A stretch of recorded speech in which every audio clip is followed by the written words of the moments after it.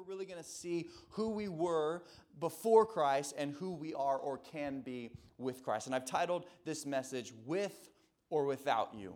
With or without you. Ephesians chapter 2, beginning in verse 1. I'll read it to you. We're going to look at these first 10 verses together. This is one of the best portions of Scripture of all time. Ephesians chapter 2, 1 through 10, like this is it. This is the gospel. This is everything we need to know. If you're wearing the Black Factory shirt, one of these verses is printed on the back. Like this is it. And it really gives for us a huge, ridiculous principles about Jesus in 10 short verses. It talks about who we were, who we are, and what we can do with Christ. Like breaks it down so simple. This is what life is like without Christ. This is what life is like with Christ. And this is what you can do, what you can accomplish in relationship with him. All right, enough from me. Ephesians 2 verse 1.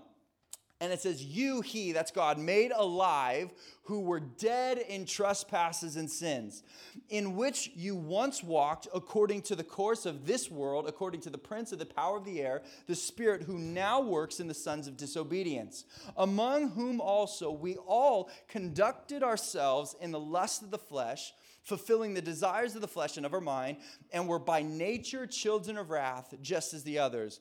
But God, somebody say, but God, who is rich in mercy because of his great love with which he loved us, even when we were dead in trespasses, made us alive together with Christ. By grace you've been saved. He says that and raised us up together and made us sit together in the heavenly places in Christ Jesus, that in the ages to come he might show the exceeding riches of his grace in his kindness toward us in Christ Jesus. For by grace you've been saved through faith, and that not of yourselves. It is the gift of God, not of works, lest anyone should boast. For we are his workmanship, created in Christ Jesus for good works, which God prepared beforehand that we should walk in them. Let's pray together one more time, and then we'll talk about it. Father, we thank you so much for your word. We ask that you would speak to us now through it. Lord, anything that might be confusing or distracting, God, you would remove those things. Help us to see you very clearly tonight. We thank you for this time. We thank you for the space that we can gather. We love you. It's in Jesus' name. Amen. Amen. Anybody ever seen an old photo of yourself and asked the question, like, what in the world was I thinking? You ever seen that? Maybe you guys have noticed, like, the huge trend right now on social media is, like, the 10-year challenge. You guys seen this? And it's like, basically, people are saying, this is what I looked like 10 years ago. And for most of us, it's like, oh, gosh. Like, kind of, the nice thing, well, for most of you guys go back 10 years ago, you're like 5. And so it's like, you're adorable. And then it's like, now look at me. I'm at the point right now where, like, you, like, go back 10 years. And 10 years ago, I was 16, which I know, don't judge me. I was 16 10 years ago. And so I was kind of like a punk and a knucklehead. And, like, the photos of me 10 years ago, like, when you go back, like, I have kind of like a snarl on my face. You're like, what is wrong with this kid? Like, why were you so mad? Like, what's going on? But I'm at the point, like, right now in my life where I think 10 years from now, I'm going to look back, like, let's say that comes back and there's another 10-year challenge. Like, I'm going to get to the point where I'm going to be like, oh, man, it's gone downhill quick. You know what I mean? Like, all my friends right now, they're like, they're thrown back, and it's kind of like they glowed up. You know what I mean? Like, it's like 10 years have passed, and, like, all of my friends are like, oh, you look so much better than you did in high school. Like, the acne's gone. Like, life is so much better. I think 10 years from now, when we do the 10-year challenge, we're going to be like, oh, man, things have gone downhill quick. That's just a little bit of free information. The reason I bring that up is because it's this idea of, like, this is what I look like, and this is where I am today. Like, this is what's changed. I've changed here. I've lost weight, or I've gained weight. Like, my hair's different, or I used to have hair. Whatever it might be, like, we like throw it back, like the 10-year challenge. This is who I was, and this is who I am now. And that is what Paul is doing. He's not doing the 10-year challenge, but he's saying this is the pre-Christ challenge. This is what you looked like before Christ, and then this is what life is like with Christ. And he's breaking it down for us. And he really shows us two very simple things, and these are going to be our working points for tonight. He shows us life without God, and he shows us life with God. He says this is how we can break it down. This is life. This is who you are or who you were without God. And this is life, or what can be, with God. So let's talk about these things. And I think as we break these things down, I want us to sort of look at our life and see which one more directly describes us. As we break down, this is life without God, and Paul gives us some characteristics of what that means. And then he says, this is life with God, and he gives us some characteristics of what that means. I want you guys to sort of, in your mind, make a checklist and be like, which one more appropriately describes my life? Is it the life of somebody with God, or is it the life of somebody without God? And I pray, hopefully by the end you say, yeah, the life with God more describes me. And if it doesn't, maybe by the end you'll say, that is what I want my life to be described as. All right, so first we're going to break down life without God. The first thing he tells us is that we were dead. That's a pretty radical place to start, isn't it? For most of us, if we're honest, and if we think about life, we did not start dead, correct? Most of us started when don't have to get into all the craziness, but most of us, we can go back to our birthday, like this is where our life really started. You know what I mean? Like this is where you didn't wake up, you weren't in a coffin, you didn't scratch your way out, undig yourself and be like, okay, here's life. Right? None of us can go back to that. Life began not with death, but with life. That's kind of the thing. And Paul says, you were once dead. And the idea of dead here is really desensitized to God or unaware of God. And really it carries the idea of not only just being unaware of God, but incapable of knowing God. That this idea of dead, when he says you were dead, God he made alive who were dead in trespasses and sin, you were incapable of knowing God and living the fullness of the life that God had for you. Really having no awareness or thought towards God. And I think if we sort of give a scan of our world or our culture, maybe just your classroom, and you ask people, most people, they're not really like angry at God or like just this radical against God. For most people, they just don't really think about God. You know what I mean? Like, it's just like, yeah, I'm going to school. Yeah, I've got my plans for the future. I've got this job. I got this boyfriend or girlfriend. I'm doing my thing. And for most people, God's just not really a thought. Just kind of going through our motions. Just going through life. Just unaware of God. And he says that's where we were. That's where you start. Unaware of God. Not really thinking about God. Your life isn't concerned with the things and the plans of God. Before Christ, you never really think about, is this going to make God happy if I do this? You know what I mean? Like, people don't really ask that question. If you've placed faith in Jesus, you find yourself kind of thinking like that. Like, man, if I do this, is this going to glorify God? Is this going to make Jesus known in my life and through my life? Is this going to be a good representation of God in my school or at my work? And those are some of the questions that we ask. But pre-Christ, who cares? We're kind of unaware. And that's what he says. He says you were dead. You were unaware of God. You could not know God. He says, and the result of that, the reason for that was because of your trespasses and your sins. The second thing he tells us, not only were you dead, but the idea, you can write this down, was following cultural trends. He says you were dead in trespasses and sin. You were unaware of God. You weren't really concerned with God. And then he says, in which you once walked according to the course of this world. According to the course of this world. Going sort of in the same direction as the world. It's as if all of humanity is going in a certain direction, and there you are walking in that same direction. This is just going with the flow. This is if these people are doing it, that's what you'll catch me doing. If this is, going back to the 10-year challenge, that's how like all of these things start, right? Like a few people, like the egg. Remember the egg? That was amazing. Anybody like the egg before? Anybody not know what I'm talking about? The egg. It doesn't matter. I'm not going to spend my time with the microphone talking about the egg. But it's like, for most things, like it's kind of like there's like a buzz about it, and then it's like, whoa, this is cool. I'm going to either get into it before everybody thinks it's cool, or it's like everybody's doing it, and so I'm like jumping on board with something.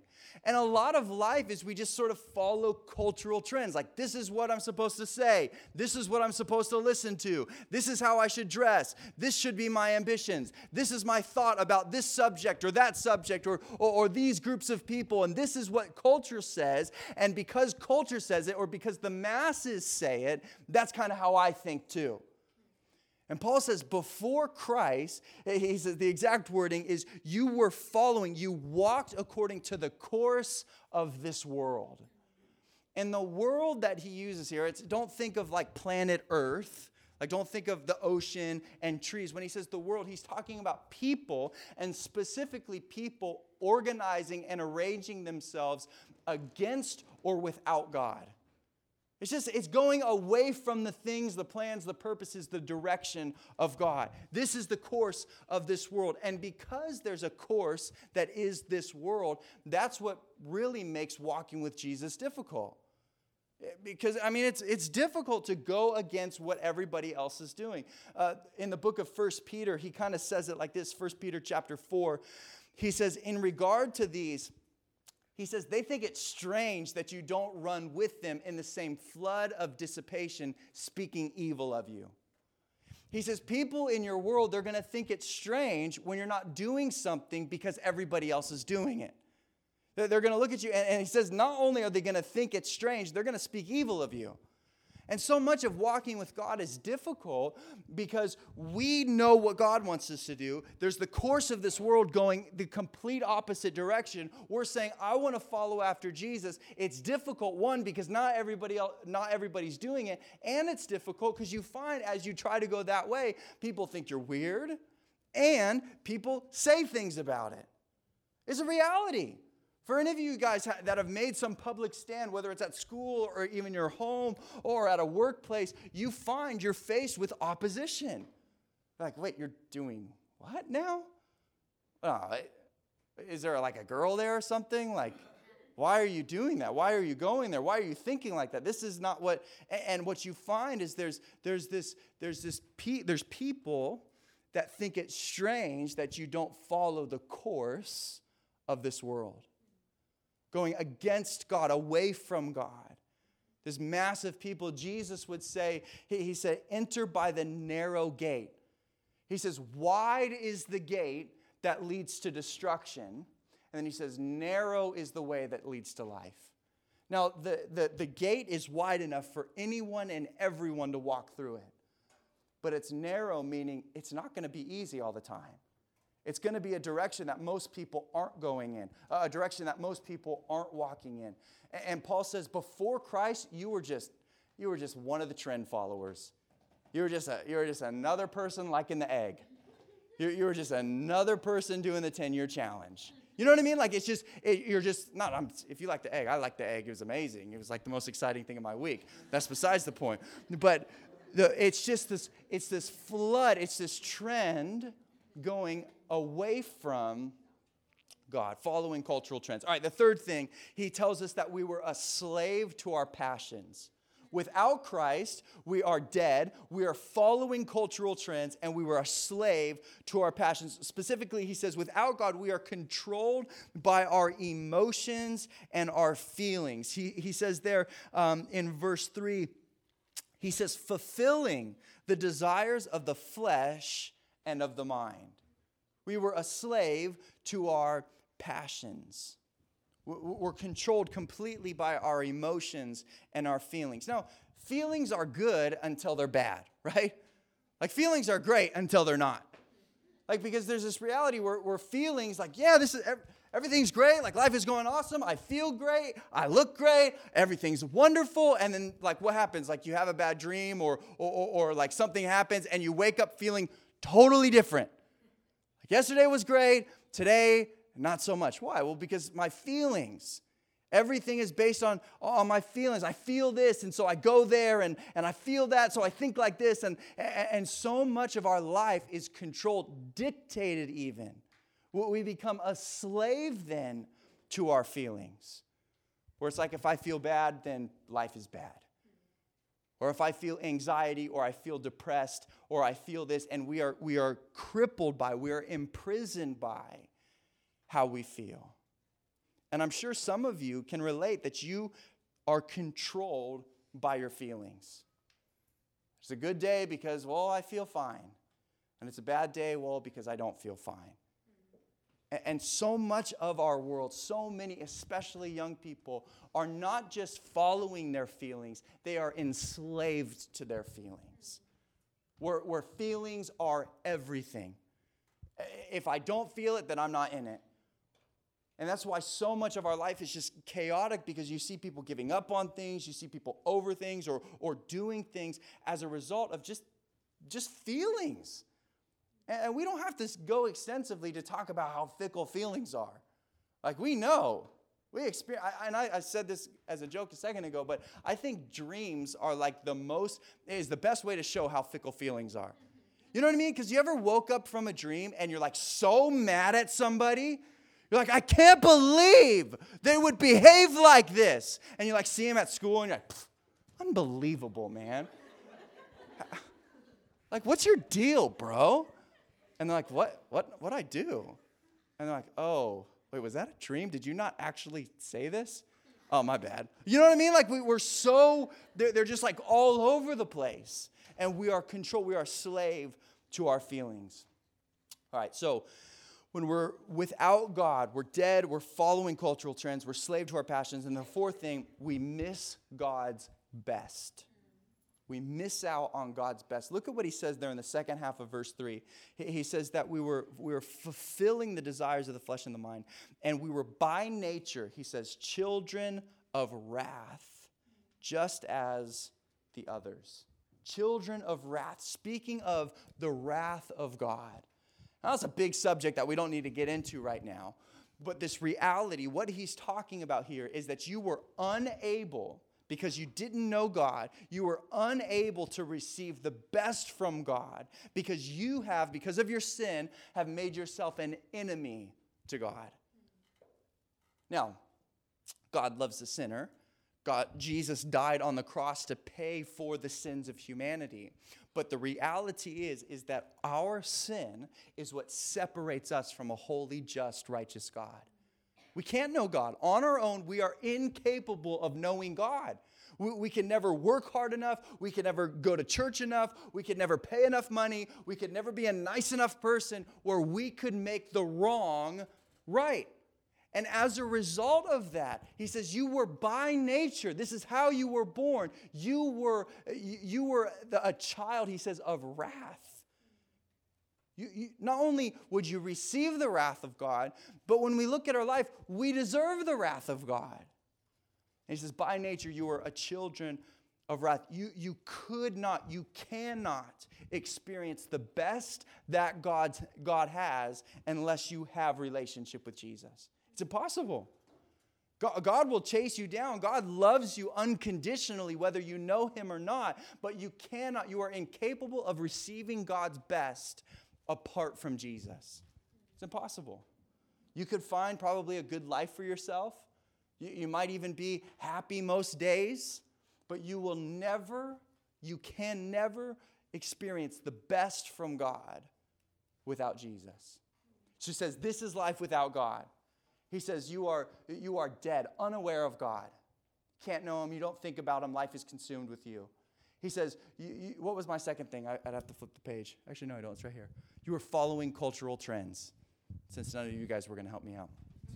You were dead, right? You were following cultural trends, just doing what everybody else was doing. You were a slave to your emotions, your passions, and you were missing out on God's best. Now pause for just a moment before we get into the second part and think, do any of those or do all of those describe our life? Like we think about our life. Do I think about God? Am I aware of God? Are my decisions influenced by God? Am I just caught up in the trends? And am I just doing something because everybody else is doing it? Am I controlled? Am I enslaved by my feelings and my passions and my desires? Am I missing out on God's best? So that's life without God. Secondly, we have life with God. 4 things, we'll break them down really quickly. He says the first thing, life with God means you are alive. That's what he says right out the gate. He says, and you he made alive who were dead. And then again in verse 4, he says, but God who's rich in mercy, because of his great love, which with the love is, when we were dead in trespasses, made us alive together with Christ. And then he qualifies it. He says, by grace you have been saved. This idea, again, in contrast to being dead, alive, it speaks of being awake or aware of God. It means now, because of relationship with Jesus, you find yourself thinking about God in your life. You find yourself making decisions influenced by whether or not God is going to be pleased and glorified through it. No longer are you just doing something because you feel like doing it, or because everybody else is doing it, or because you were just, this is how I think. Now, all of a sudden, your decisions are influenced by God in your life. Well, we call him the Holy Spirit as he speaks to us and gifts us and prods us in our life. And he says, maybe you shouldn't go there. Or maybe you should start doing that. And all of a sudden, you're aware of God. That's life with God. The second thing we can be with God is content with Christ. I love the wording that Paul uses here as he sort of goes on this idea. He speaks of children of wrath, and then he transitions, says, God has made you alive. And then he says, by grace you have been saved. And then he says, and raised us up together and made us sit together in the heavenly places in Christ Jesus. So he says he raised us up. So we were dead. He has raised us up so we're alive. And then he tells us that we are seated in the heavenly places. I like the idea of seated. You know what I mean? Like, seated is a posture not only of being done with something, but for the most part, being pretty content with something. Like, seated is a posture of contentment. Let me illustrate this. Usually our routine, Hannah and I's routine, is when, like, if we get home from church tonight, we'll go home and we'll make dinner. Primarily she will make dinner. I help every once in a while. Not very good, but I like to contribute as best I can. Anyways, she'll make dinner. We'll set up because this is just how we live. Don't judge us. We turn on Netflix, currently Hulu, because that's what we're doing now. So Hulu, and we sit down. We got our TV trays. We sit on the couch, and we are about to eat our meal and watch it. And we don't start our meal until everything's ready. You know what I mean? Like the commercial played, like our LaCroix's there, Tabasco's there. Like she uses sriracha. I got the Tabasco. She's got sriracha. We're sitting there. Like life is good. And then what happens all the time is Hannah will, right before she sits down, she'll like go and she'll like close the door to the guest room. She'll turn off the lights in the kitchen. She'll like straighten up some random things. I'm like, what are you doing? Well, she's like, well, I'm not ready yet. Like there's things that just everything has to be perfect, because if she sits down and she notices out of the corner of the eye that the guest room door is open, she's not content. She's like, I can't watch it. She close the door. All right, we can watch the show now. There's this idea of like when you're seated, you're content. You know what I'm saying? Does it make sense? It's like, yeah, okay, I'm seated now. This is good. I can breathe. I can sort of kick my shoes off. I can dive into whatever show we're watching, and life is good. We're content. And he says, God is going to seat you in the heavenly places. There is contentment found in Christ. There's no more striving. There's no more straightening things out. There's no more fixing things or trying to work stuff out. There's no more anxieties or stresses or feeling overwhelmed. There's this reality that in Jesus, life with God means you can find contentment where you can exhale and say, okay, this is what I'm made for. This is what it's about. He says he's made you alive, but then he's also seated you in the heavenly places. And then he goes on, not only that, can you be content, but you are a recipient of God's kindness.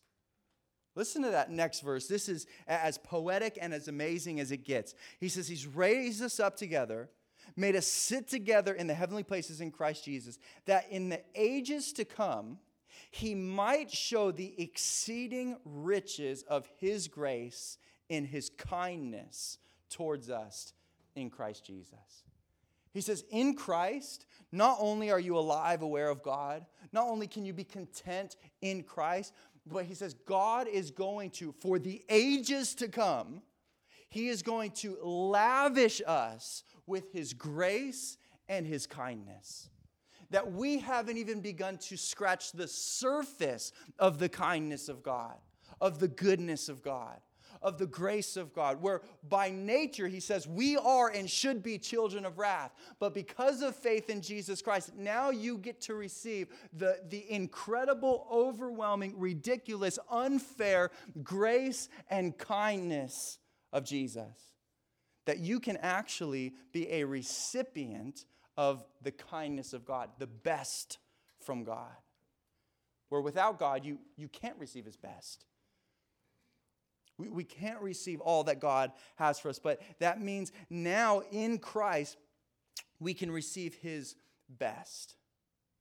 Now, that doesn't mean it's always easy, or that doesn't mean it always seems like the best, but when you're living with God, it allows you not only to receive his best, but his blessing. Because I think what we want is to be blessed, not just do what we think is best. You know what I mean? There's a difference between having the best and having the blessed. Like sometimes we think like, oh man, this is the best situation for me. It might feel better. It might be like, oh, well, all the worries are gone, anxieties are gone because of this situation. But because it's not what God has for you, it's not the blessed situation, and you're missing out on all the actual incredible kindness and goodness that God has for you. We want to strive for blessed, not best. Does that make sense? I know it's kind of like a tongue twister. I have to really think about it when I'm saying it. Blessed, not best. All right, we can be a recipient of God's kindness. Final thing, and worship team, you guys can come up here. We can experience full life. Experience full life. Life with God means you get to not only be aware of God or awake to God, not only content in what you have, not just receive God's blessing, but also experience the life God created you for. That's the verse that we ended with, verse 10. He says, for we are his workmanship created in Christ Jesus. He says, this is why you were created, for good works. I love the whole sort of contrast of these verses, because he says it's by grace you've been saved, not of works, lest anyone should boast. It's not your good doing that got you into the grace of God.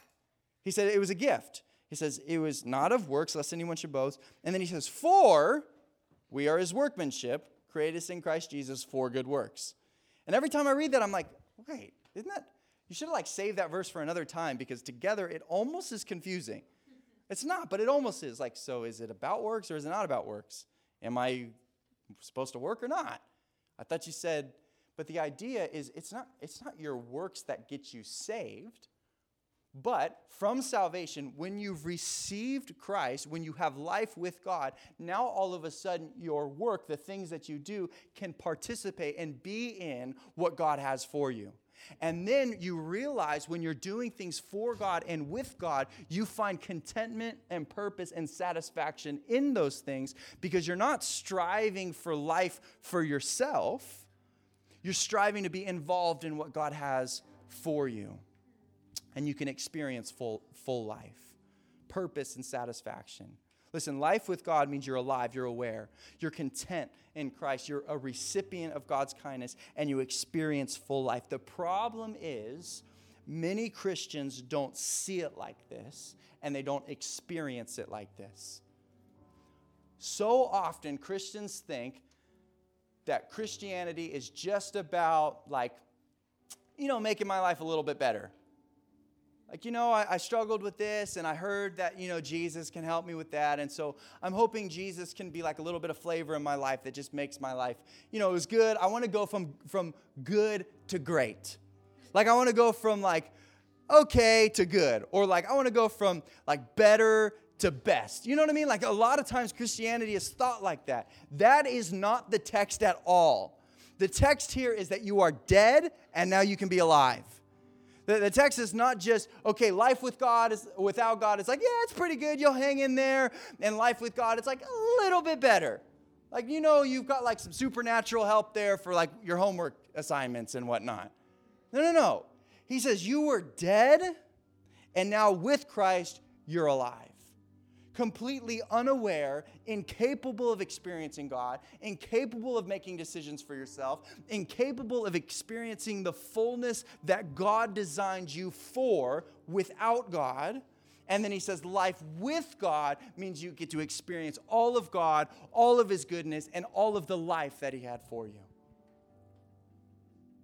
And I think for us, we want to pause and we just want to examine our life.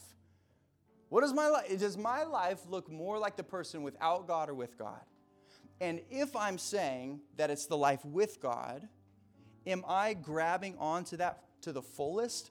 Or am I just viewing Christianity sort of as like a crutch? It'll help me get through the hard times. That's pretty good sometimes. It's, it's kind of cool. It's trending right now, whatever. Or are we looking at it? Are we looking at something? I was dead, incapable of knowing God, incapable of experiencing life, incapable of doing the things that God had for me, the life I was destined, created for. We are his workmanship. Another translation says we are his masterpiece, created in Christ Jesus for good works. That you'll experience all that you're looking for, all that you're longing for. And maybe some of you aren't longing for it right now, but without God, you will long for it. All the things we've longed for can be found in Christ Jesus. You got life with God, you got life without God.